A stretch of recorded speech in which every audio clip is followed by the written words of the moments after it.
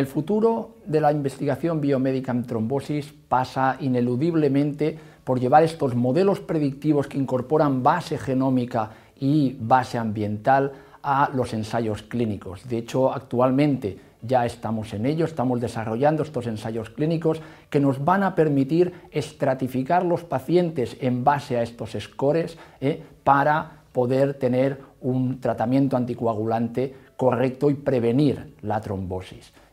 Pero más allá de estos scores, por ejemplo, el score del TICONCO, que lo hemos desarrollado en pacientes oncológicos para estratificar el riesgo de trombosis en estos pacientes, identificamos el 70% de los pacientes oncológicos sometidos a quimioterapia que harán un evento trombótico versus el 7% del score de Corana. Por lo tanto, la mejora es muy significativa, pero aún nos queda un 30% de pacientes a los cuales no podemos predecir ese evento trombótico. Por lo tanto, el futuro de la investigación biomédica pasa por incorporar más variables, probablemente en otras ciencias ómicas, no solo en la genómica, y también en los modelos matemáticos que estamos utilizando. Y aquí la incorporación de la inteligencia artificial va a tener mucho que decir. Por lo tanto, estamos hablando, por un lado, de incorporar más datos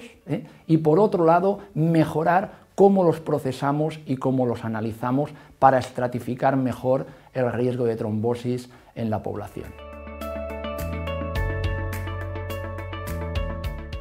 La epigenómica es el proceso por el cual regulamos la expresión de nuestros genes. O sea, no es, digamos, el ADN, no son las variantes genéticas que tenemos en el ADN que nos dan probabilidad de que pase algo, pero igual no pasa nunca, pero sin embargo la expresión de nuestros genes sí que está pasando en este momento. Pues el proceso de expresar nuestros genes lo regula la epigenética y concretamente los microRNAs. Nuestro grupo recientemente identificó y validó el primer perfil de expresión de microRNAs que se asocia a un alto riesgo de eventos trombóticos. Y de hecho estos microRNAs regulan la expresión de genes implicados en la cascada de la coagulación, por lo tanto tienen un efecto biológico muy claro. Pues la incorporación de estos nuevos factores epigenéticos en los modelos de predicción probablemente nos aporten más información y mejor capacidad. Pero hay otros biomarcadores, por ejemplo, los NETs, las trampas extracelulares de neutrófilos, también son unos elementos que se están implicando de forma muy consistente en el riesgo de trombosis.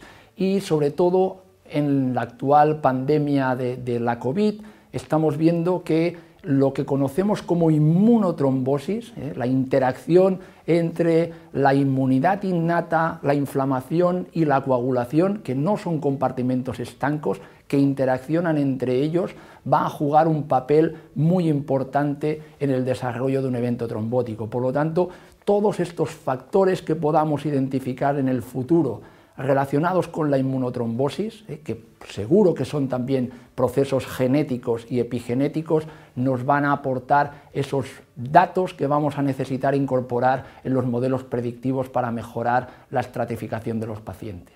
Yo creo que este es el futuro de la investigación biomédica en trombosis.